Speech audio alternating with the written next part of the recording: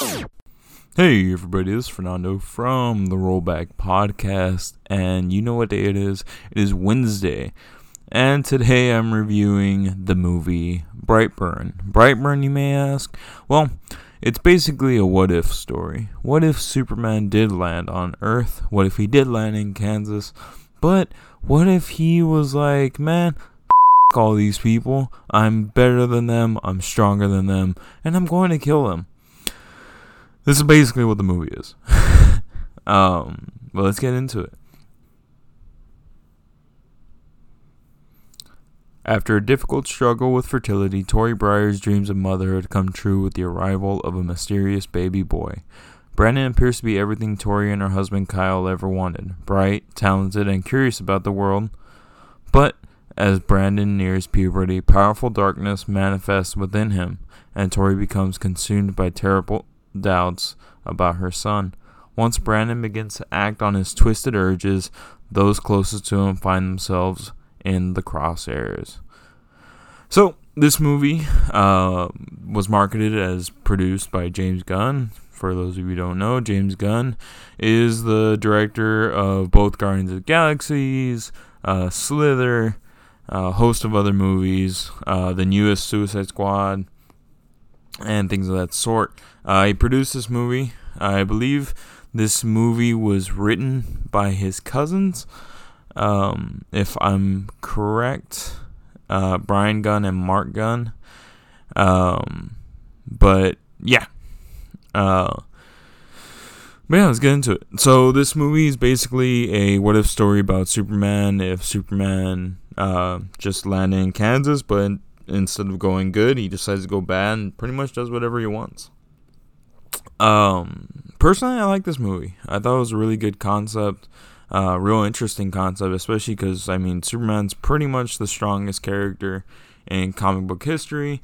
Not a lot of weaknesses except for stupid Green Rock, because, stupid Green Rocks kill people.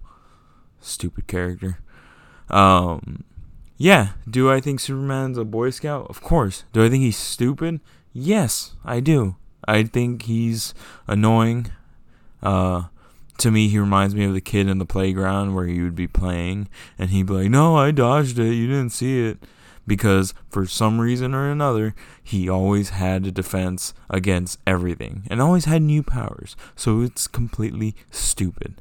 Did I like that they made fun of Superman in this movie? Sure. For example, so Brandon, I think he's 12 when everything starts going crazy. The ship that he crash lands on, the parents very, very smartly keep it in the barn, locked underneath the barn. I think it's in a trap door, and it starts to call to him. It starts to basically tell him his mission objective, and apparently, what I was reading online is that his mission objective is that like a wasp. Apparently, wasp will drop their young somewhere completely away from them, so they could grow up and take over it. So that's basically his mission objective, is to take over Earth. But yeah, you can see how he goes a little crazy. The parents are idiots, and mostly the mom. The dad is the one that's kind of like, I'm pretty sure he's not all there. But so far Brandon grows up like every normal kid, has all these kid urges. Most notably when he starts liking this girl in his class who was nice to him, and he, starts stalking her, which, again, no bueno, not good at all. Shows up at her house, and in true Superman fashion, is watching her and is just staring at her in her second story window, and just true Superman fashion. He only looks, he doesn't touch, unless you're Lois Lane in 2004 Superman, because it's a little sketchy that she ends up pregnant with his kid, has his kid, and she doesn't remember ever doing the deed with him. So, not saying anything, I'm just saying your time is up, Superman, and they're coming for you. But yeah, so he starts watching her, gets a little creepy. She snitches. She just can't handle his love, you know. She tells her mom. The mom brings it up at school, I believe, leading to him getting picked on. And this is kind of where it goes sideways for everyone in this movie, because he's kind of just like, man, fuck all of you. I'm going to kill every single one of you, and you all are going to die. Because that's what he does. He kills everybody in this movie. That's another thing I really liked about this movie. The kills, great. They were all very, very satisfying. But before I get into this kind of sidetracking here, let me just go over the cast real quick. Elizabeth Banks, failed director with Charlie's Angels, because that movie was trash. Great actress. That movie was just trash. She plays Tori Breyer, Brandon's adoptive mother. We have David Denman, who plays Kyle Breyer. He's the adoptive father. You may know him. He plays Roy in The Office. Another little fun fact. Elizabeth Banks and both David Denman came out in Power Rangers, the reboot. Yeah, bet you didn't know that. The kid who plays Brandon, Brightburn, Jackson A. Dunn, really fucking good.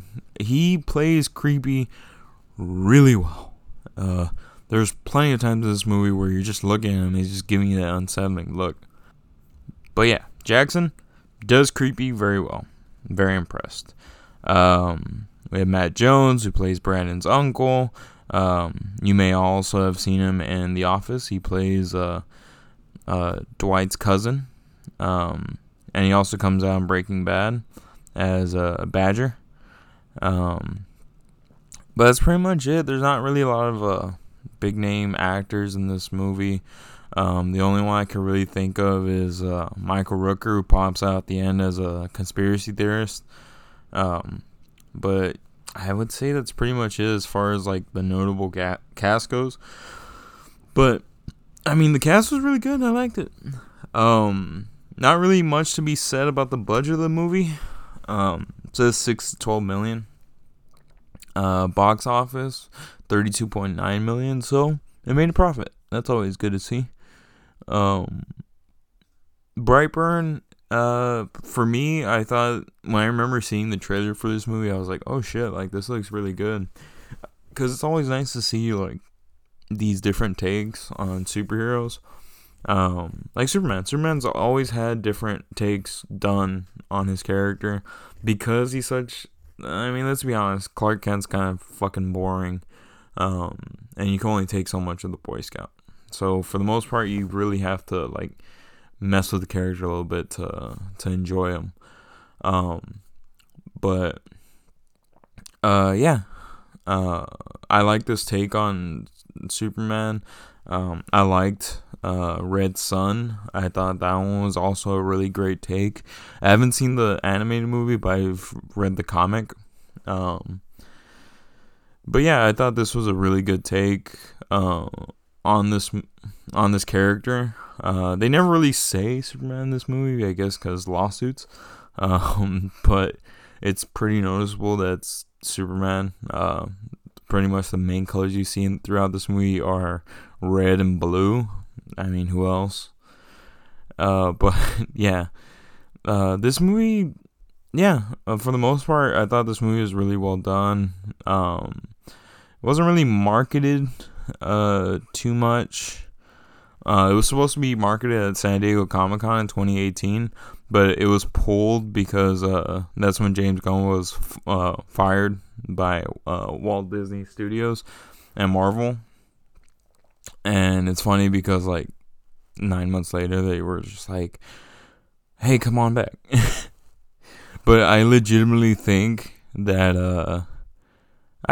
Marvel was just like, dude, just lay low. We're going to make it look like we fired you, but we didn't really fire you, and you just come back. Which, I mean, awesome. But it kind of sucks because it wasn't even James Gunn's movie. Like, he produced it. He was the producer behind it, which the producer pretty much just makes sure the movie's running well. But for the most part, it was written by his cousins, directed by David Yarovesky. Jesus. And it kind of sucks that they paid the price for it.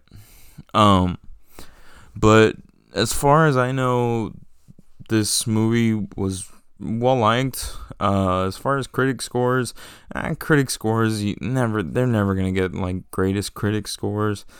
57% on Rotten Tomatoes, but 75% liked it on Google. Okay, let's see.